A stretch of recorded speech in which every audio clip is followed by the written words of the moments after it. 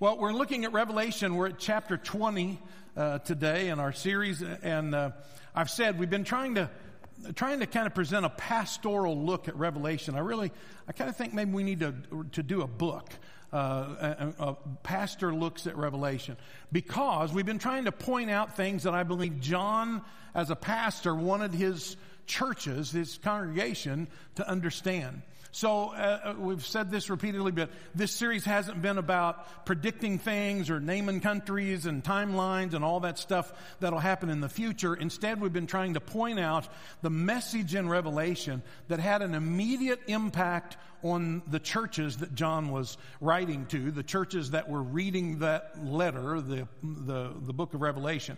And this book has important lessons for us about how we should be living our lives, just like it had that impact upon that first century church. So how do we live our lives in light of Babylon's influence, in light of that we're living in direct opposition to the beast? And so, and think about it. I mean, John didn't say, here's some stuff the Lord showed me, but I wouldn't worry about it because it won't matter for another couple of thousand years. So just read this and then go, wonder what that's all about, but at least we don't have to worry about it. That's not what happened, and he didn't say, it'll be good news for your descendants 2,000 years from now because they'll write books and make movies about it and make a whole lot of money. So that was not the premise. Instead, John writes out of a genuine pastoral concern. And as we said last Sunday, this is about salvation. This is a message of promise and a message of warning. And when you think about it, as we've studied, the body of the Revelation, the body of this book, is a fleshing out of the letters to the churches in the opening. So if you go back and read the letters to the 7 churches and then read the rest of it, all of it is saying exactly what the Lord said to the churches. Don't compromise with sin. Don't align yourself with Babylon, with Jezebel. Don't align yourself with the empire. Don't give up when persecution comes. Endures to the end, because the one who overcomes and endures to the end receives the crown of life, and they're saved. And somehow or another, in my 67 years, I missed most of those lessons because everybody was always saying, we're going to have to watch out for the mark of the beast. Be careful. Don't do that. And so I kind of missed what the pastoral message was.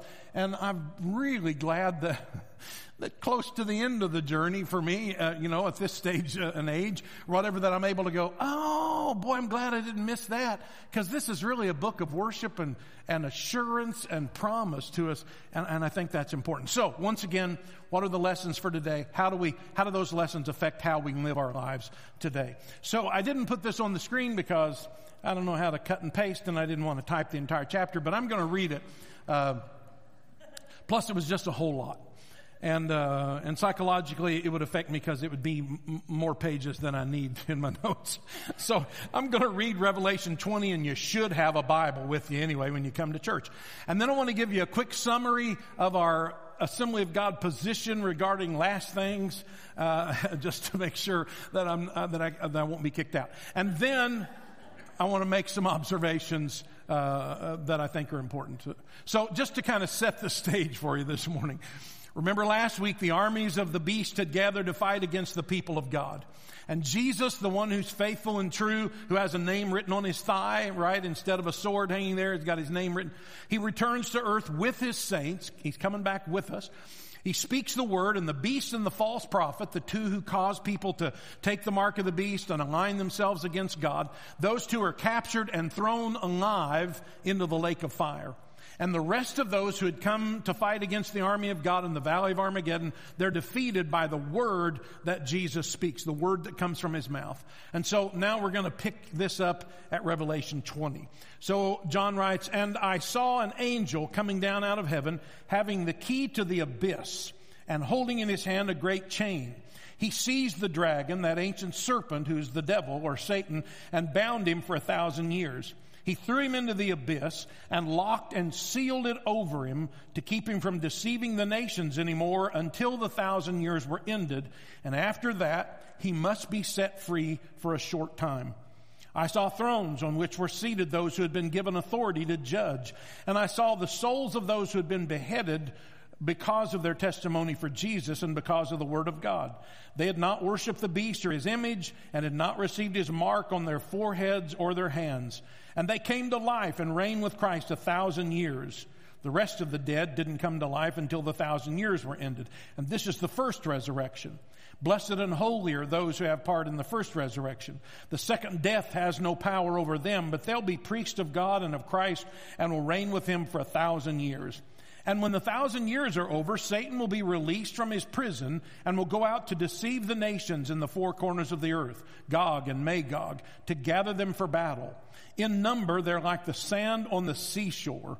They marched across the breadth of the earth and surrounded the camp of God's people, the city he loves. But fire came down from heaven and devoured them, and the devil who deceived them was thrown into the lake of burning sulfur where the beast and the false prophet had been thrown, and they will be tormented day and night forever and ever. So apparently the false prophet and the beast had not been consumed. Notice that. They'll be tormented day and night forever. Anyway. Then I saw a great white throne and him who was seated on it. Earth and sky fled from his presence, and there was no place for them. And I saw the dead, great and small, standing before the throne, and books were opened. Another book was opened, which is the book of life. The dead were judged according to what they had done, as recorded in the books. The sea gave up the dead that were in it, and death and Hades gave up the dead that were in them, and each person was judged according to what he had done. Then death and Hades, the place of the dead, were thrown into the lake of fire. I got pretty excited about that when I read that. Death itself is thrown into the lake of fire. Hallelujah. For everybody that's lost somebody in recent days, death itself is going to be thrown into the lake of fire. The lake of fire is the second death, it says. If anyone's name was not found written in the book of life, he was thrown into the lake of fire. So, here's a quick summation of the AG position, our Assembly of God position regarding the rapture and the resurrection and the millennial reign of Christ and the final judgment, what we just read. So let me run through this. So we believe in the imminent return of the Lord, that he could come any day, and that what we call the rapture of the church, the catching away of the bride of Christ. The Apostle Paul says in 1 Thessalonians chapter 4 that the trump of God will sound, signaling the return of the Lord for his church. And at that time, Paul says, the dead in Christ, those who are saved, born again, that the dead in Christ will rise first, and then we who are alive and remain. Paul was expecting maybe he'd be one of those, but those who are alive and remain would be caught up together with them in the clouds to meet the Lord in the air. This is what John refers to as the first resurrection. These are the righteous. And so resurrection comes, the resurrection of the righteous dead, those who had repented of their sins and died in faith. After the rapture of the church, the earth and its unsaved inhabitants, those left here, then experience a time of trouble as God's wrath, and we've been reading about that over these last many weeks, that wrath is poured out on the earth. We call that the tribulation period. And the judgment culminates with the battle scene that we talked about last week in Revelation 19. Jesus comes back to earth with the saints of God. The rapture's for the saints to catch us away. But he comes again, this time, this second coming, he comes then with the saints of God, those who had been resurrected or those who had been raptured. And so we're the saints dressed in white linen, bright and clean. And he speaks the word, defeats the armies of the Antichrist, the beast and the false prophet. Beast and the false prophet are cast into the lake of fire. Satan himself is bound and imprisoned in the abyss for 1,000 years. And we call this the millennial reign. Millennial means 1,000 years. And during this 1,000-year period, Jesus rules a kingdom here on earth. And his capital will be in Jerusalem, and we, the saints of God, will rule and reign with him. We have glorified bodies like his. We'll see him as he is, and so we have glorified bodies like his, so we don't age, we won't die. But people that survived the tribulation period and that weren't involved in Armageddon and all that, they'll still be here in natural bodies. During this time, Christ's reign will fulfill the prophecies of Isaiah. There'll be no more war. There'll be justice for everyone. Isaiah said, they shall not hurt nor destroy in all my holy mountain, for the earth shall be full of the knowledge of the Lord as the waters cover the sea. The lion and the lamb will lay down together. There won't be natural enemies anymore. The lion is going to eat hay along with the ox. Swords are going to be beaten into plowshares. Imagine that all of the military complex of the world, China won't be making those big balloons anymore. We won't be spying on each other. We won't be spending billions of dollars to arm ourselves against enemies. None of that. Satan is imprisoned for 1,000 years, so there's no tempter, there's no temptation to sin, there's no sickness, there's nothing to hurt or destroy. It's like the Garden of Eden restored on this planet with Jesus, the second Adam, ruling and reigning over the earth. At the end of the 1,000 years, Satan is released for a short time to once again deceive the nations. And then there's a final battle where fire comes down from heaven to consume the armies of Satan. Satan is bound, cast into the lake of fire forever, and we never hear from him again. And then comes the great white throne judgment, when all the wicked dead are raised. This is the second resurrection that John speaks of in chapter 20. So all the wicked dead, the books are opened, and all those whose names were not written in the Lamb's book of life are thrown into the lake of fire along with the devil. And that's the destiny of all who reject God's offer of forgiveness and grace. And that's essentially the summation of the scenario of the end times and what we believe. But as I said, Revelation's not just about the future. There are lessons for today. So let me share 4 lessons with you this morning. First of all, we learn this. Satan is a deceiver, so don't be deceived. I said last week, I think it was, or the week before, you can't negotiate with the devil, all right? You just can't. And you can't compromise with him because he will always turn on you. Jesus said that Satan is a liar and the father of lies, and the truth was never found in him. And so all he knows how to do is lie. John describes him in Revelation as what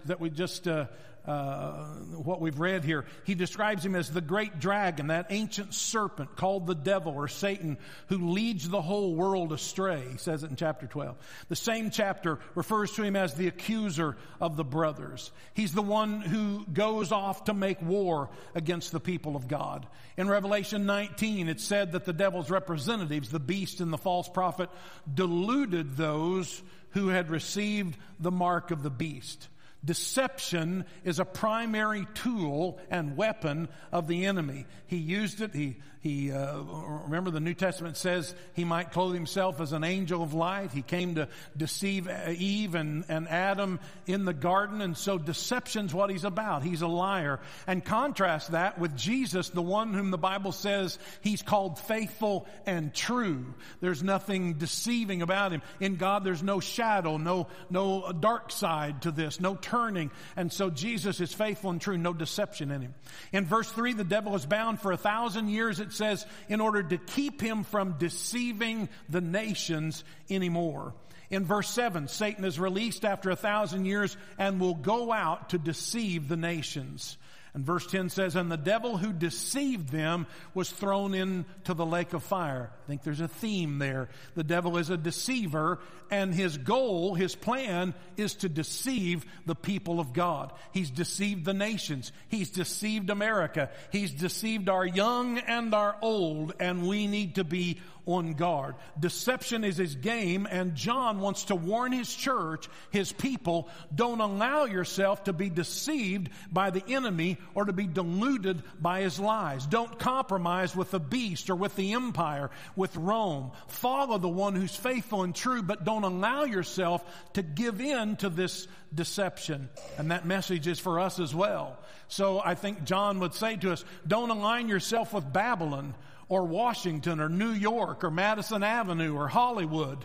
The beast and the empire, the world, the devil, that worldly culture will deceive you, will demand allegiance from you, and then finally will damn your soul to eternity in hell. Don't listen to the lies of the devil. Don't allow yourself, don't put yourself in a place where you might be deceived. And John keeps the image of battle and war before us because he's telling us we have to remain vigilant, all right? That's the price of peace, is to remain vigilant, never surrender to the enemy, never be deceived. And John urges the church in 14 verse 12, this calls for patient endurance on the part of the saints who obey God's commandments and remain faithful to Jesus. Patient endurance means to bear up under the pressure, bear up under this, so we don't quit, we don't give up, we remain vigilant and don't allow ourselves to be deceived. Tell yourself the truth based on God's word about what the devil's trying to say and do. Call him out, saying, look, I'm not buying that because I know you and I know you're lying, and that's not the Holy Spirit I'm listening to, so I'm not going to listen to you, and refuse to be deceived. And then here's the second lesson. God has the final word, so trust him. All we've seen in Revelation in general, and in chapters 19 and 20 in particular, speaks to us of God's sovereignty, that he's in control and he will have the last word.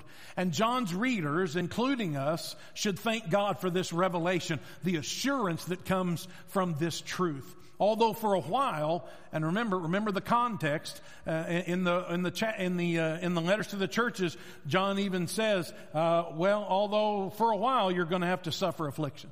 For a while, for 2 days or whatever, you're going to suffer persecution and opposition. So for a while, it looks like Babylon's winning. I mean, from every perspective, it looks like Babylon, the world, is winning. For a while, the beast and the empire. Well, welcome to Oklahoma. The empire.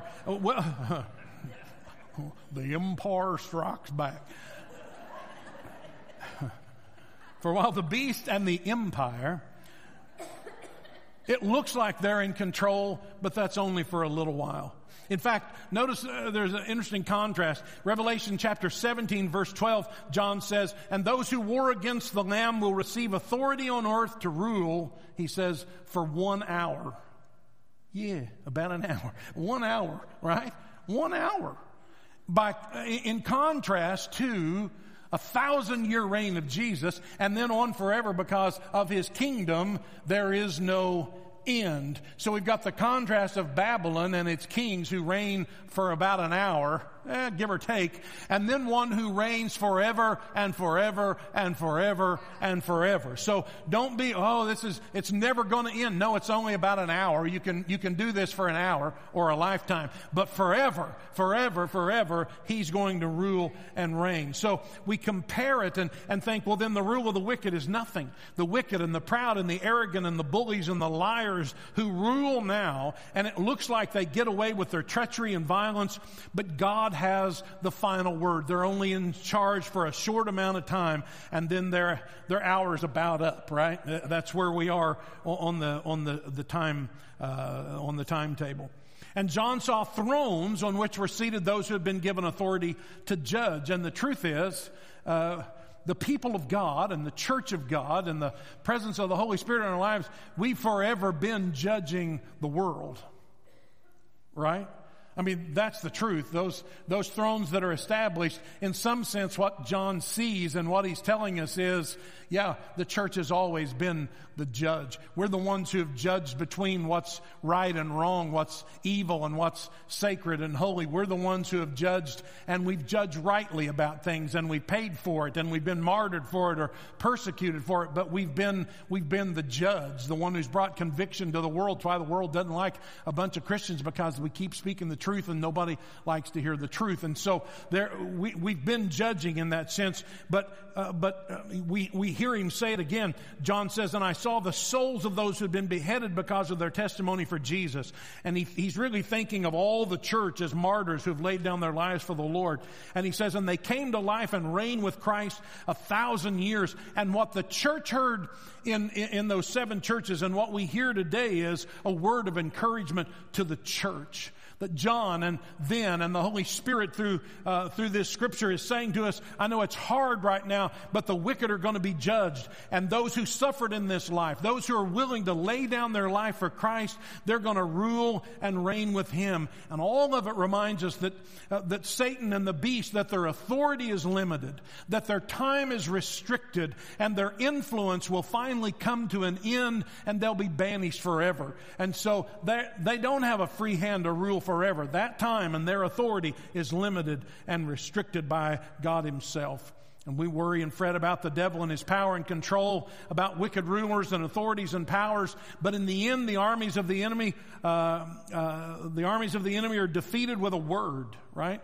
And the beast and the false prophet who performed all the signs and miracles are thrown alive into a lake of fire. And finally, the devil himself he's going to be thrown in by an angel. It's not like it takes an army. An angel's just going to come with a big chain, wrap him up and go, that's it, dude, and throw him into the abyss for 1,000 years. And after being imprisoned for 1,000 years, then finally he's thrown into that same lake of fire to be tormented forever. And so John he's telling his churches, don't give in to the beast. Refuse to bear the mark of compromise with Babylon. Don't take that mark of allegiance to the beast, because in the end, you'll rule and reign with Christ. And in every way, God has the final say. He has the final word. It's the ultimate vindication and validation of the people of God. So things may be going against you this morning at the moment, but it's only going to be an hour. All right?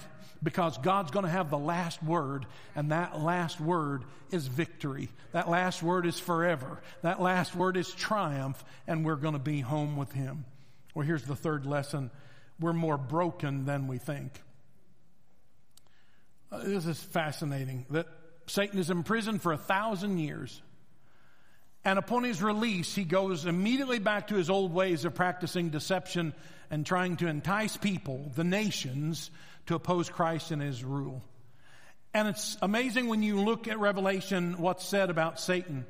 In chapter 12, it's where we read that he was thrown down. Remember, he's defeated. There was war in heaven. This is chapter 12, verse 7. There was war in heaven, and Michael and his angels fought against the dragon, and the dragon and his angels fought back. But he was not strong enough, and they lost their place in heaven. And the great dragon was hurled down, that ancient serpent called the devil or Satan, who leads the whole world astray. He was hurled to the earth, and his angels with him. And then I heard a loud voice say, now have come salvation and the power and the kingdom of our God and the authority of His Christ. For the accuser has been hurled down, and they overcame him by the blood of the Lamb.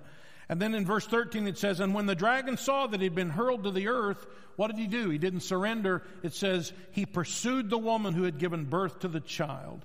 He immediately stood up. One thing you can say about the devil, there's no quit in him, right? The dude knows how to persevere. He immediately gets up and begins then to chase the church, to chase the Messiah. He just doesn't quit. It produces no change in him. In chapter 19, he gathers the kings of the earth to war against God. The false prophet and the beast are thrown into the lake of fire, and Satan is then confined to the abyss, and still there's no change. And after 1,000 years, he's released and goes right back to his old tricks. Let me say it again. Satan does not compromise. He doesn't learn lessons. He won't quit. You can't negotiate with him. And therefore, those whom he comes against can't afford to compromise, and we must not quit. Don't be deceived and don't quit, because God is eventually going to bring Satan to a final end. But here's the thing that points to our brokenness. For 1,000 years, Satan can't deceive the nations or the people. We used to sing that, there'll be no tempter then. After Jesus shall come back to earth again. And so, you don't know that. Oh, our Lord is coming back to earth again. Satan will be bound 1,000 years. We'll have no tempter then. After Jesus shall come back to earth again. Thank the Lord for the old red church hymnal. Anyway. And so 1,000 years, and he comes back. 1,000 years of peaceful rule and reign of Christ. It's paradise. There's no wars. There's no tension. That's when the old folks say, I ain't going to study war no more. This is kind of a musical lesson as well today. Ain't going to study war no more.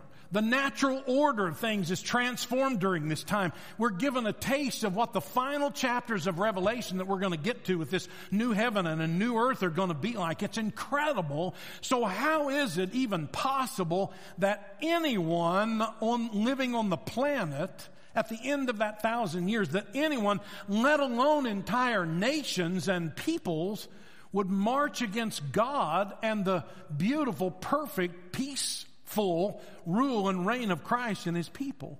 And yet, that's what we read. When the 1,000 years are over, Satan will be released from his prison, will go out to deceive the nations in the four corners of the earth. He's going to cover the whole planet. And he'll gather them from battle. And look at that. In number, they're like the sand on the seashore. And they marched across the breadth of the earth and surrounded the camp of God's people, the city He loves. This is no small crowd. He didn't pick up a few people that, were not happy about something, that got, mad in a church dispute somewhere or whatever. I mean, how is this happening? And I think it must have shocked John's readers the way it kind of shocks us. How and why would this happen? They must have been willing, but what's the deal here? And I think it makes this point. We're more broken than we think. The human being, our nature and personality is more broken and damaged and splintered than we think. It shows us the human condition apart from God. Now, those that are deceived, these are not the resurrected saints of God being deceived. I don't believe these are the ones who have lived into or been born during this 1,000-year reign.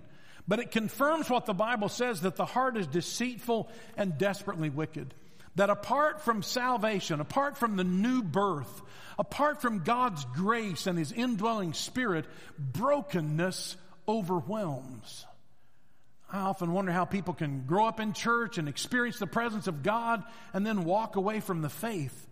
And then I stop and think, well, after 1,000 years of God's rule, the truth is, without a new heart, without God's saving grace changing them, we're prone to sin and prone to deception, and we're prone to once again be enticed by sin, drawn away by our own lust, and only God can give a new heart. And that's what salvation is all about, regeneration. It's why Jesus said, you must be born again. You got to be born of water, but also of the Spirit. You have to become a new creation in Christ. And if anyone is in Christ, he's a new creation. The old is gone and the new is come. That's the good news for us, that we can have Jesus in our heart. We can have this new relationship with Him. We're born again. And then we can't or won't be. We can choose not to be overwhelmed by the brokenness. But this isn't cause for despair. This isn't John saying we're all too broken, so we're just at the devil's mercy and look out when he comes back deceiving people because you might slip up. This is John saying, be on guard and trust in His all-sufficient grace. If you resist the devil, the Bible says, he'll flee from you. Refuse to compromise. Don't lean on yourself or your own willpower. Instead, lean on the Lord and rely on Him. Hold to the truth. Hold to the truth of God's Word. Find yourself rooted and grounded in that, and then hold on, because let the grace of God be at work in your life. And if that grace is at work, then we don't have to fear. Our hope and our security, our salvation, our deliverance, it's all found in Him. And then here's the fourth and final lesson. Hey, we're doing pretty good. I could have gone ahead and written out all those other scriptures and read them, I guess. The last thing, judgment is certain. The Bible says it's appointed unto men and women, to all of us, once to die, and after that the judgment. And there's a judgment for the saints of God that's called the judgment seat of Christ. This is where our deeds done for Christ, after we're saved, are judged and rewards are given. But the judgment seat of Christ is different than the great white throne judgment that we're talking about here. This is the wicked dead who stand before God in the judgment that we read in Revelation 20. The judgment seat of Christ is where Christians, as I said, after we're saved, we're judged. Rewards are given based on choices we made, how we lived our lives, and what we did. That's where Paul says, and those deeds are examined by fire. Wood, hay, and stubble gets burned away. And so, are you with me here on this? So in that judgment, the judgment seat of Christ, it's not about salvation. He's not determining who gets to go to heaven and who goes to hell, because only the righteous have been resurrected or raptured. Only the righteous are going to stand at the judgment seat of Christ, and it's only by His grace and mercy that we're there. And so it's about rewards. It's not about judgment in terms of who's going to heaven or hell. That's that first resurrection for the righteous, those who have been forgiven and follow Christ. Our sins, hallelujah, our sins have already been judged and forgiven through our faith in Jesus and His saving grace. So we've lived through the 1,000 years, but now there's another resurrection. John calls it the second resurrection. And now He sees everybody there, and no one escapes the judgment. Everyone is brought to life, and everyone, that's the second resurrection. Everyone meaning everyone besides those who put their faith in Jesus and have already been at the judgment seat of Christ. So He says, then I saw a great white throne and Him who was seated on it. Earth and sky fled from his presence, and there was no place for them. And I saw the dead, great and small, standing before the throne, and books were opened. Another book was opened, which is the book of life. And the dead were judged according to what they had done, as recorded in the books. And the sea gave up the dead that were in it, and death and Hades gave up the dead that were in them, and each person was judged according to what he had done. And then death and Hades were thrown into the lake of fire, and the lake of fire is the second death. And if anyone's name was not found written in the book of life, he was thrown into the lake of fire, the second death. So, a couple of quick observations about all that. First of all, notice what John says about, and earth and sky fled from his presence, and there was no place for them. Earth and sky. Well, that's just about everything, isn't it? You know, there was no place for them. Well, what can that possibly mean? I think a couple of things.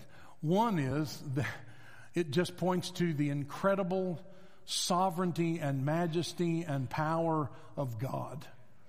That we're suddenly reminded again, he's the creator and everything else is his creation. And when he stands up or when he sits down to judge, all of creation, earth and sky, flee from his presence. I think it also says to me, or at least reminds us, that everything about the planet, earth and sky, has been corrupted by sin.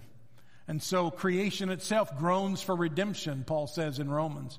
Everything on the planet's been corrupted by sin, and it can't stand in the presence of a holy, perfect, sinless God. It's like Peter falling on his face and saying, "Depart from me, Jesus, because I'm a sinful man." At that moment, earth and the sky, the whole universe kind of goes, oh, we're corrupt and we're broken and we're sinful. We've been corrupted by sin. Even when we couldn't make a choice, we were corrupted by it. And it wants to flee away from the awesome presence of God. Everything is broken and in need of redemption. The earth and the sky and death and Hades, the place of the dead, and the sea and the small and the great, and everything and everyone bows to the sovereignty of God at his throne. There's no place.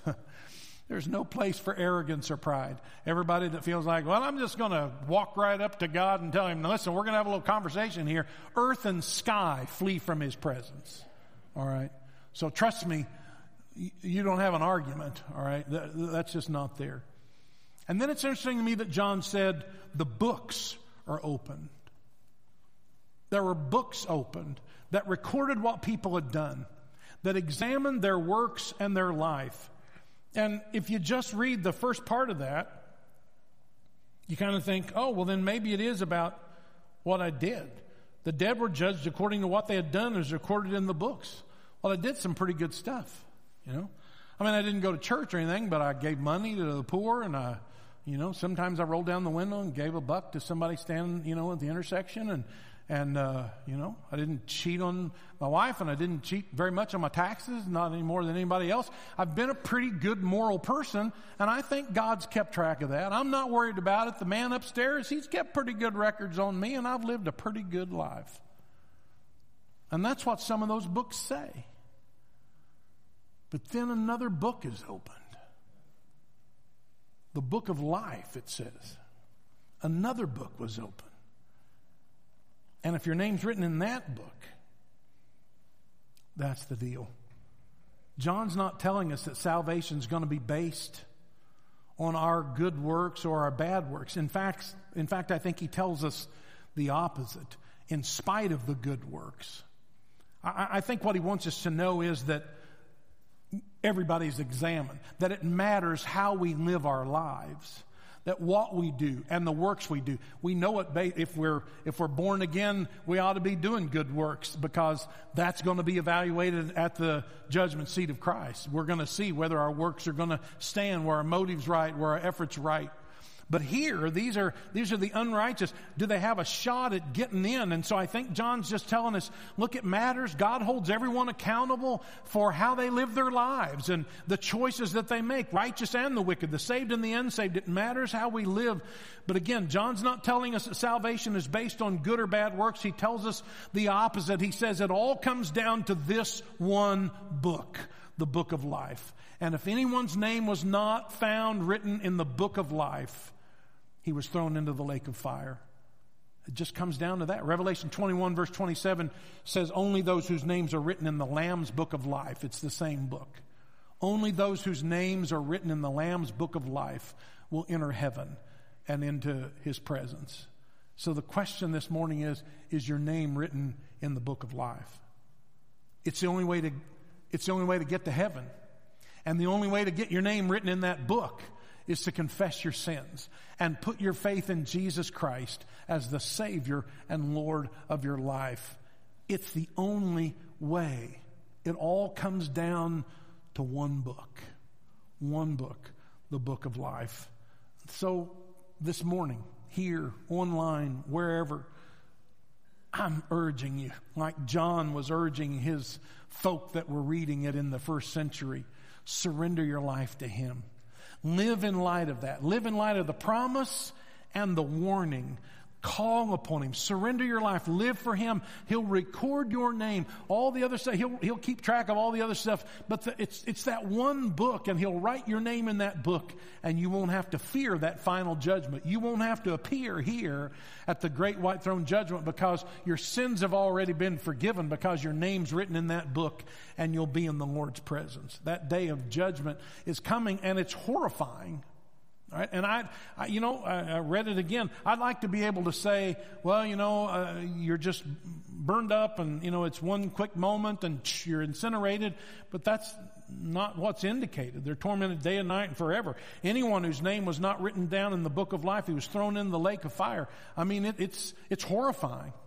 It's horrifying to think that people are going to spend eternity in hell apart from God and whatever the torment's going to be, however horrible that is. And John kind of wants his readers to understand this terrible threat of judgment because he wants to make sure they avoid the judgment and instead experience the incredible life-giving grace of God. There's a promise of heaven and eternal life, a promise and a warning, a lesson of last things. And the question just comes down to that. Is your name written in that book today? And if not, it can be. Because today is the day of salvation. And we ask him into our heart. We trust him. And there's salvation for us. And all this other then is we're just giving thanks because, hallelujah, that's not us. But it also motivates us then to tell others, look, I want you to know this because there's a day of judgment coming and everybody's going to face it. Is your name written down in God's book, in the book of life, in the Lamb's book of life? Are you prepared and ready for that? So I want us to stand this morning and we're just about on time here. And I tell you what, I'm going to pray. If you're here this morning, and when you examine your heart, if talking about hell and talking about judgment kind of put a lump in your throat or a fist in your stomach, and you're kind of thinking, I don't want to talk about that. I don't want to think about that because I'm afraid if I die right now, I'm going to go to hell. And I'm going to be facing God in that judgment, and you're freaking me out with what you're saying right there. I don't want to be there.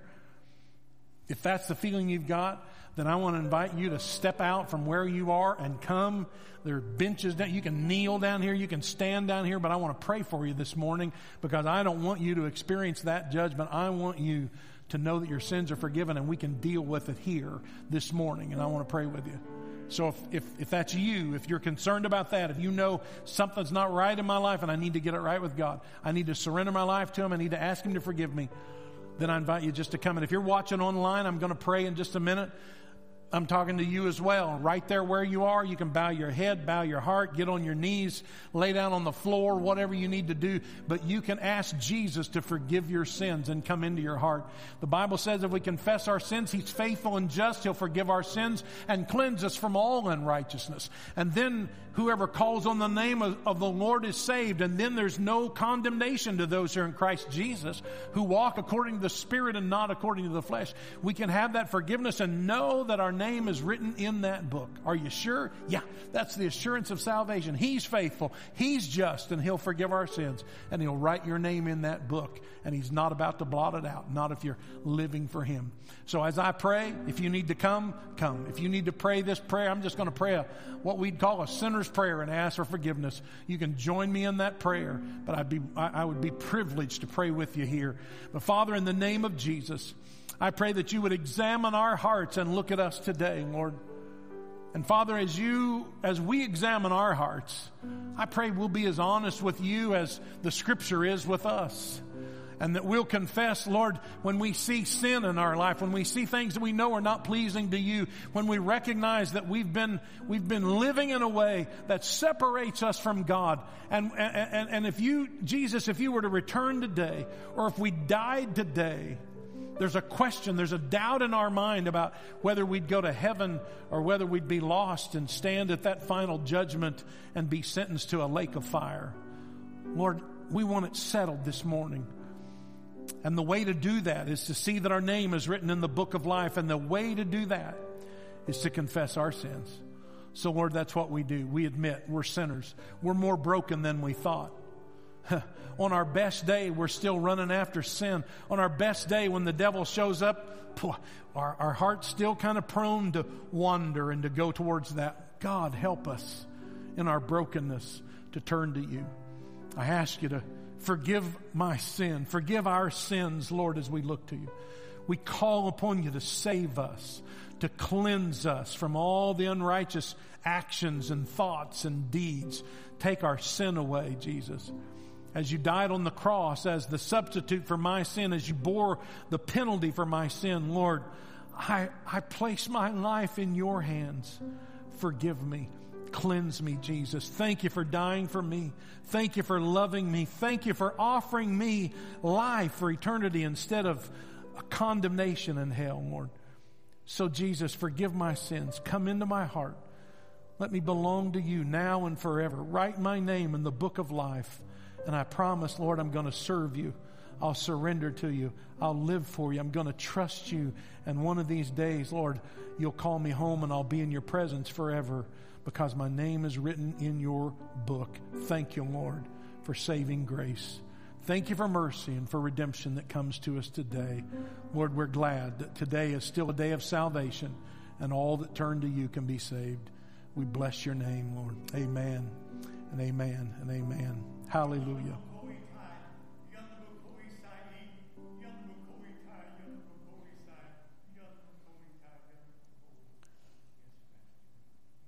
There's no reason for people to be lost or condemned to destruction and hell, for the Word of God declares that whoever calls on the name of the Lord will be saved. That indeed this is the day of salvation and opportunity is there. And for any and for all who will turn from their sin and turn to Christ, call upon Him and ask Him to be Savior and Lord of your life, He will indeed cleanse you, forgive you, and make you a new creature, a new creation in Christ Jesus. So turn to the Lord, surrender your heart to Him, walk away from the past and those things that will be judged, and walk instead in the blessing and the grace of the Lord Jesus Christ. Well, thank you, Lord, that you encourage our heart today. So, Lord, somebody here or online needs to take that action. Don't walk away from His grace. Don't walk away from this place without praying and calling on the Lord. There's no guarantee that we finish today. There's no guarantee that you'll be here next week, next Sunday. Open your heart to Jesus and turn to Him. Lord, let it be that not one is lost. Lord, what a tragedy that someone would sit and listen to a sermon and walk away thinking, well, I've still got plenty of time. It'll be another day for me, another opportunity. And then suddenly find ourselves standing in the presence of God without hope, without salvation, and without your grace. Oh God, help us to turn to you while there's time. In Jesus' name, amen. It's a promise to us of eternal life. It's a warning to us, and it's an encouragement to us. Tell somebody else about Jesus and how good He is. Now may the Lord bless you and keep you. May the Lord make His face shine upon you and be gracious unto you. The Lord lift up His countenance upon you and give you peace. Amen and amen. Thanks for joining us today. Thanks for watching online. We'll see you Wednesday night. Men, we'll see you tomorrow night. Team Carbondale will see you Tuesday. Amen.